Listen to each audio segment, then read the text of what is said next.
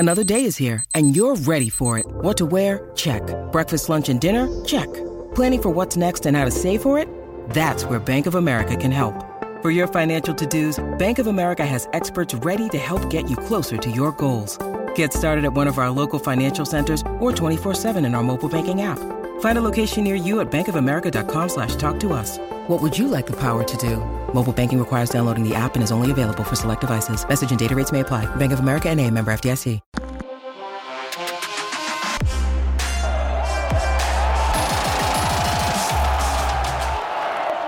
Okay, time for another edition of Penn Live's Blue White Breakdown podcast. I'm Bob Flounders, joined by Greg Pickle. Going to talk some Lions in spring this week. Plenty of news coming out of spring practice, Greg, with some conference calls on players this week. Also, James Franklin and John Scott Jr., Penn State's defensive line coach. We heard from them. I heard from them midweek. They had some interesting comments as well. The weather's great, Greg. Even though there's not going to be a blue-white game a week from Saturday, we're taping this on a Thursday morning. Even though there's not going to be a blue-white game, there is going to be a practice. There's a chance that a couple of Penn Live staffers will be up there. We're not going to mention any names, but it's always exciting to see, I think, Penn State. Last time you and I saw them was in late December, so that would be exciting just to see what's kind of going on, maybe get a little bit of a look at Mike Yurcich's coaching style. But Greg, how are you doing? What's going on with you? And what's maybe one or two things that jumped out from the player conference calls earlier this week? I know you were on a couple of them. What's going on with you, and what kind of jumped out to you this week? Yeah, it's interesting, Bob, because it didn't feel like that we'd ever get to a point where spring practice was here. And now as we talk about this on Thursday in the second week of April, it's almost over. So it's amazing how quickly time flew by. But yeah, listening to the players talk, I know there's a couple of younger guys we're going to get into here in a bit. And, they had Keaton Ellis, Jordan Stout, and a couple other guys available this week. And you got to take some of this with a grain of salt. I mean, we've heard some good things about a lot of players so far, and there's some that have stood out more than others. I think the Temple transfer Arnold Ebiketie is one guy who almost to a man, whether you talk to offensive linemen, defensive linemen, assistant coaches on either side of the ball, James Franklin, everyone raves about this kid. And it sounds to me like, if you read between the lines a couple weeks ago, James Franklin kind of said that Sean Clifford is sort of if you read between the lines, no one's really challenging him for the QB1 job. And I don't think anyone's challenging Ebiketie for the defensive end spot opposite Adisa Isaac. So, that's good news for him. I know you got a chance to listen to John Scott Jr. a little bit last night, and there were some other guys he pointed out. But, yeah, I mean, the defensive line obviously didn't have the production that it has had in years past last season. I don't think it's an automatic, time to blame John Scott. But it did have a lot of returners and didn't really do as much production-wise with as we would have expected. So, yeah, beyond that, though, things keep rolling along. It's been a good opportunity to hear from some different people and get some different perspectives. And to your point, hopefully everything goes off as planned next weekend and we'll get to see some things in action. Yep. Greg, let's talk first about, you referenced it. Let's talk about Penn State's defensive line. I got a chance to listen to John Scott on Wednesday night, asked him about some players. Arnold Ebiketie, the transfer from Temple, his name he's a popular guy to ask about. And Greg, that's because he was very productive at Temple last season as a redshirt junior. And Penn State fans, if you're smart, don't dismiss Temple defensive players. Temple has a pretty good recent track record of getting their best defensive players to play at a very high level, to play in the league. Penn State learned the hard way in 2015 that you dismiss Temple's defense at your own peril. Greg, this is a guy that you look at his body type and what he's listed at, about 6'3", 245. that's not a lot of weight on a defensive end, but Right. Penn State's had a defensive end, Greg, that's played it around that size and played pretty successfully in Shaka Toney. I'm just wondering, Greg, and your thoughts on this. John Scott Jr. said he felt very fortunate to get both Arnold and Derek Tangelo as transfers into the Penn State program in a year when they definitely needed defensive line help with who left. And he said when it came to Arnold Ebiketie, there was some competition there from some pretty high-end schools that also wanted his services. I think he only played 6 games last year, Greg, something like 8.5 tackles for loss. I think he had 3 forced fumbles. It was really his first year as a starter. And Greg, my question is, do you think, he played at Temple. I think he was from Maryland. He wasn't a highly recruited kid, but playing at Temple, maybe the presence of Deion Barnes, maybe on the Penn State staff as a defensive end, similarly sized, and maybe Shaka Toney. I just wonder who kind of influenced him maybe to come to Penn State. Obviously, he had a great opportunity. He didn't have to go far to maybe start somewhere. That could have influenced him as well. But how do you connect the dots when it comes to Penn State being able to secure the services?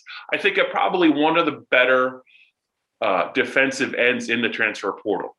Yeah, I think the key here, Bob, was he was looking for a place that, had success in the past. And again, we'll note that Penn State had that success more so under Sean Spencer than they did in John Scott Jr. But I think there's still plenty, that they could sell there. But I think he also knew some players on this roster and some guys who have gone through the recruiting process with Penn State before. And I think that obviously played a pretty big role in all of this. And I think also one thing that we shouldn't forget is that Penn State was one of the first, I think, to reach out to him and really get in front of him and say, hey, look, we have this, that, and the other thing as opportunities to play right away and to make a big impact. And I have a hard time thinking that the depth chart wasn't appealing to him. And that's not trying to slight the guys who are still here, but how many times are you going to go somewhere as a transfer and walk into a place where they don't have any starters along their defensive line?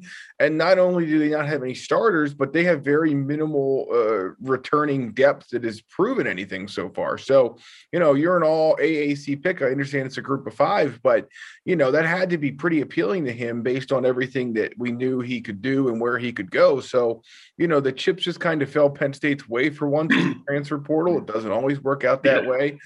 Tyke Smith, the former West Virginia safety, picking Georgia over the weekend is a good example of that, where Penn State maybe, it could have been a similar situation there. Obviously Brisker's back, but it's not like they have loads of safety production otherwise. But he had a position coach who went from West Virginia to Georgia, and that connection's going to be made again. So for Penn State, that's a tough loss. But with the defensive line, Bob, it was a pair of good wins. Yeah. One thing to watch. This is a foreshadowing alert, Greg. You may not agree with me before we move on, but with Penn State and their defensive ends, James Franklin said when talking about Adisa Isaac and Arnold, he'd prefer them to be a little bit bigger going into the 2021 season. I think Adisa Isaac, best case scenario, he's going to probably struggle to play at 245, 250. He's another young player. Arnold, as I mentioned, is under 250 now. I think it's a priority, Greg, for them to get a little bit more weight and strength on them because they open against a team that likes nothing more than to try to shove the ball right down your throat, simplify the game, force you to stop their running game. They have a big offensive line. They always have good quarterbacks. Wisconsin, I'm talking about on September 4th. I know it's only one game, Greg, but it's James Franklin and his players have talked about it. It's a tone setter after what happened last year when they started 0-5. James said a couple of weeks ago, we're going to find an awful lot out about our team early in the 2021 season, referencing the Wisconsin game on the road. And then a couple of weeks later, they host Auburn, which always has some good athletes on defense. Before I move on to Rasheed Walker, Greg, is that something that is, when James talks about that, usually when he brings something up, it's something that's probably stuck in his craw. Is that anything Penn State fans should either be worried about or looking forward to and seeing if maybe those guys can get a little bigger? Well, I think they have to. I don't, Penn State fans have to look forward to it, because if these guys don't, Right. like you said, like James Franklin said, I think they're on the roster, both of them, at like 241, 244, something like that. And Yeah. maybe they're a little bit bigger than what that roster says. Conversely, maybe they're a little bit smaller than what that roster says. So how much do they have to do? I know it seems like the season's a long time away, but guess what? You lose a lot of weight during summer camp when you're out there, getting after it in the heat and everything. So that's Penn State's biggest challenge. And again, the defensive line has to be better this year. The secondary has to be better this year, and they can help each other be better this year. But they've got a lot to prove at both of those spots. And I know that they have helped themselves with the 2 transfers up front, and we'll see if they can do anything in the back, Bob. But yeah, I don't think there's any doubt that those guys have to put weight on and have to be able to carry it throughout the course of this season. But let's keep in mind, this is not the first group of guys at defensive end who will struggle with that, because Shaka Toney did for a while too. Yep. So the blue-white breakdown is moving on. I'm Bob Flounders with Greg Pickle. Let's talk. I want to talk about Rasheed Walker. Penn State's, he's now in his 4th year, but technically he's like still a redshirt sophomore because of the COVID 2020 year. This is a player that you and I are very high upon because of his physical talent, which is very obvious. Greg, I would say he almost has the ideal body to play left tackle at a high level, not only in college, but in the pros. 6'5", 325, the feet are quick. So much to like about him. He made Penn Live's list of the 25 most interesting players and coaches this offseason for a reason. It was a pleasure doing that list with you, Greg. But the reason I want to bring him up, a couple of times now in the last week, the vibe I pick up from James Franklin is he views Rasheed Walker as a player with just such a high ceiling, and he can get so much better. But when you hear comments like James saying he's learned to become a better practice player, and he's starting to appreciate Penn State football all the more. I don't mean this in a negative, but I think James is trying to tell us that the light bulb has really started to go on with Rasheed Walker in terms of becoming maybe a more professional, if you will, college player, a more professional approach. This is what you can do, if you continue to develop, if you continue to practice at a high level. I think we've seen it before with some Penn State players. But do you think that maybe in a good way, James is kind of trying to send a message to Rasheed, and maybe Phil Trautwein's doing it as well? Like, look, we know what you can be. You just need to do X, Y, and Z. And now you're starting to do it. You're going to see the rewards. Yeah, I don't think there's any doubt. I mean, even listening to him talk on Tuesday of this week, you just got the sense that him and Phil Trautwein have a really good relationship, and he has totally bought into what Trautwein is teaching. And on one hand, I think you're right that he's probably done some maturing and growing up over the last year, as have a lot of members of this roster. I think the 0-5 start kind of forced that, but I don't think there's any doubt either that being able to be with Phil Trautwein and watch film. And I think James Franklin said that he's always over at Trautwein's house doing stuff. I mean, they've developed a pretty good bond, it seems like. And that obviously has everything, if not a very large part, to do with the fact that he is able to be with him in person now, which wasn't the case last year. So if Rasheed Walker's taking that jump, you can only imagine what kind of leap these other guys up front are taking. Juice Scruggs, Mike Miranda, Caden Wallace, Des Holmes, the list goes on. But, to me, that is very encouraging because, Rasheed Walker could have left, and he said it was a hard decision to come back. Right. Now, would he have went? I think it was probably a hard decision, but certainly the right one, because where he would have went versus where he could go after this year, I think are vastly different. It's like sitting front row at Beaver Stadium versus up where we are. But, I just think that with a big year here, he could be a first round guy. There's no doubt about it. And I don't know if that's the case if he leaves after 2020. In fact, I'm almost certain it's not. So, the fact that he's made all these strides, if they actually transfer over to game day, he's going to make himself a lot of money this year. He's going to keep Sean Clifford much healthier this year, and he's going to anchor a Penn State line that I'm not even going to say it, but could be, I guess I will, could be better this year. Penn State fans don't want to hear about the offensive line. The last couple of years, we've been singing their praises. They started 0-5.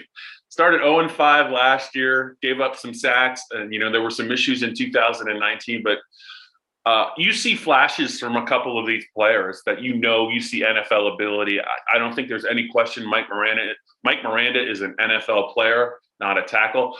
Caden Wallace is a player to watch this year at the other tackle spot. Juice Scruggs' development coming off the back injury that was very significant a couple years ago. That's a great story. I think Penn State's got a lot of pieces that they like on the offensive line. I think Rasheed Walker as the left tackle at that size is probably their top player. But I do think there's some other players that are positioned to make a big move with a good spring on field with Phil Troutline.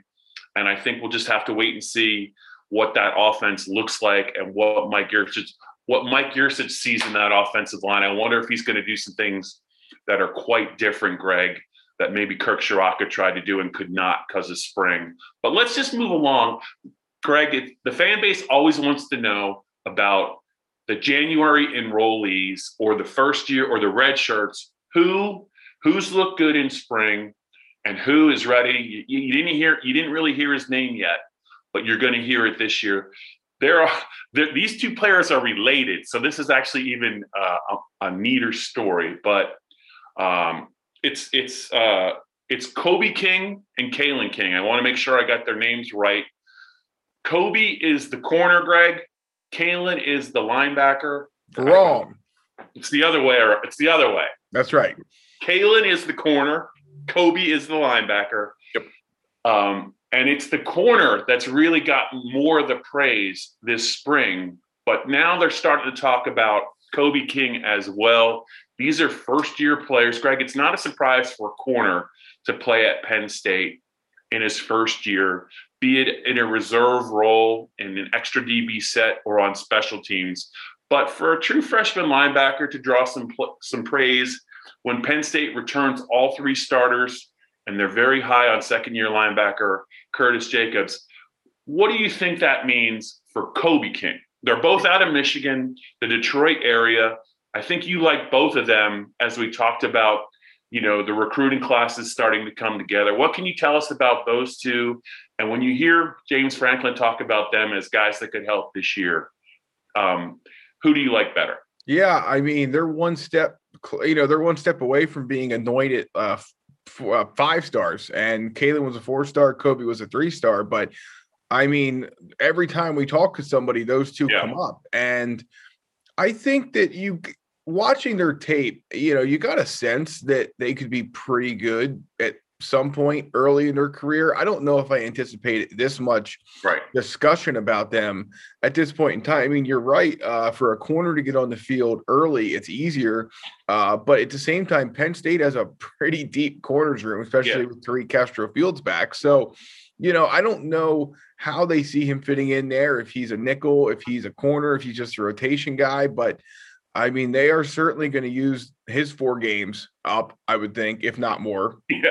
And then with Kobe King, Jesse Luketa, Ellis Brooks, obviously battling inside. We heard James Franklin say on Wednesday that if the season started and I don't think this is a surprise to anyone. If the season started today, that Brandon Smith and Curtis Jacobs would start at the outside linebacker spots, which I don't think that surprises anyone. But, inside, I think it could be more of a battle. And I'm not saying Kobe King's going to be ready immediately to jump in and do it, Bob. But, man, they both are making pretty big jumps at this point during not just the spring practice, but we heard these names from Dwight Galt after winter workouts too. So these guys wasted no time making an impression.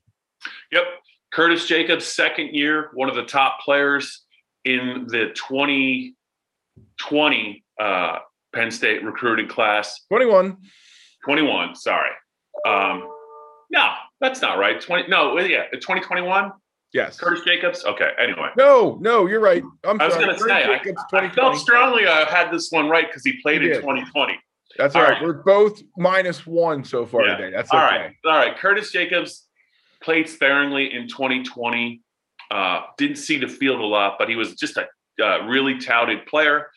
By the time Penn State signed him to his 2020 in its 2020 class, a lot of people kind of thought he was a 5-star talent, not a 4-star talent.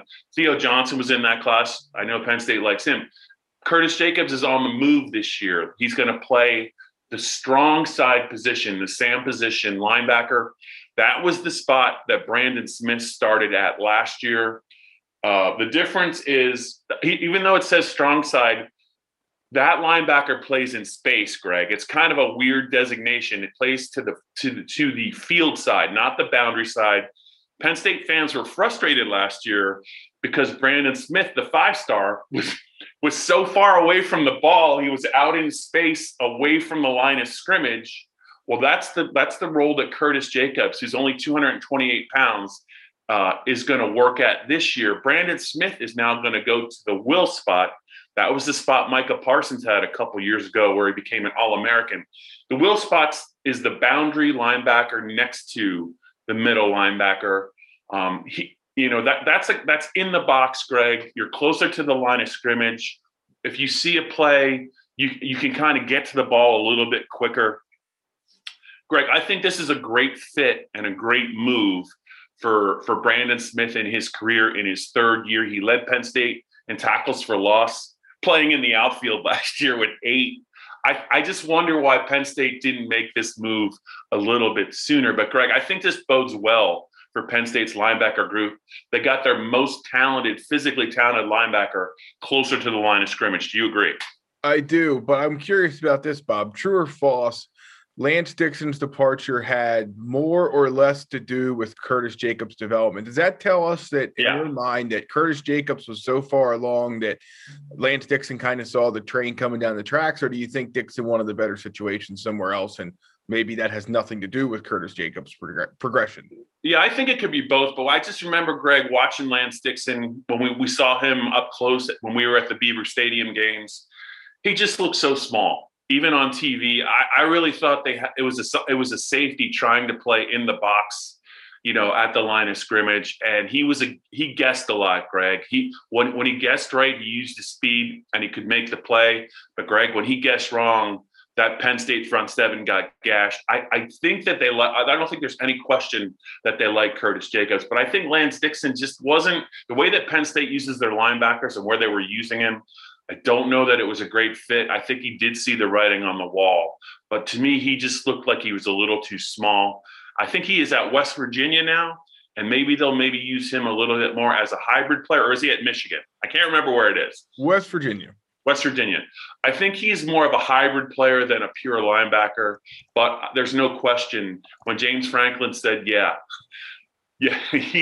when Curtis Jacobs would probably start if the season was going to start. I just immediately, I know I shouldn't laugh about this, but I'm sure Ellis Brooks and Jesse Luketa are like, what? Wait, there's 4 of us. We started last year, but I think that Penn State knows, Greg, they need to get more speed on the field. I think Jesse and Ellis Brooks can have a defined role as linebackers. But you want in this game, if they're going to spread you out or you got to be quick to react, I think it makes a lot of sense to have Curtis and Brandon Smith on the field. I just don't know who's going to be the odd man out between Luketa and Ellis Brooks. Yeah, I don't either, but it should be an interesting battle to see. And again, I think I don't think we can count out Kobe King from that battle either. Okay. It's obviously a really difficult thing for a freshman to come in and play that middle linebacker role and kind of move the defense and everything else. And it would be rather crazy if Kobe King got that opportunity and Micah Parsons did not as a freshman. But we've heard enough about the King twins to think that either we're being fed a line of they're either being overinflated or these two really did come in with the kind of work ethic, drive, and ability to put themselves in these conversations. And I think it's the latter. I think they have. Yeah, Penn State, since just as James's 8th season, almost, every time he's mentioned a young player in spring, he's not just blowing smoke, especially a scholarship player. If you hear the players or a prominent assistant or James talk about this player repeatedly, if he stays healthy, he's gonna have a role on the team in the fall, even if it's special teams and second team. They almost never talk up a player if they don't really like him. I think that bodes well for the Kings. So let me try this again. Kalen King is the corner. Kobe King is the linebacker, right? Nailed it, Bob. All right. Before we wrap up this edition of the Blue White Breakdown, I just want to throw this out there. Harrisburg High's Micah Parsons has gotten an invite to the NFL draft. Not a big shocker, Greg. The draft is going to be in Cleveland at the end of this month. I think it starts on a Thursday, maybe the last Thursday in April, if I'm not mistaken. I know you and I are looking forward to seeing this draft with the Penn State players.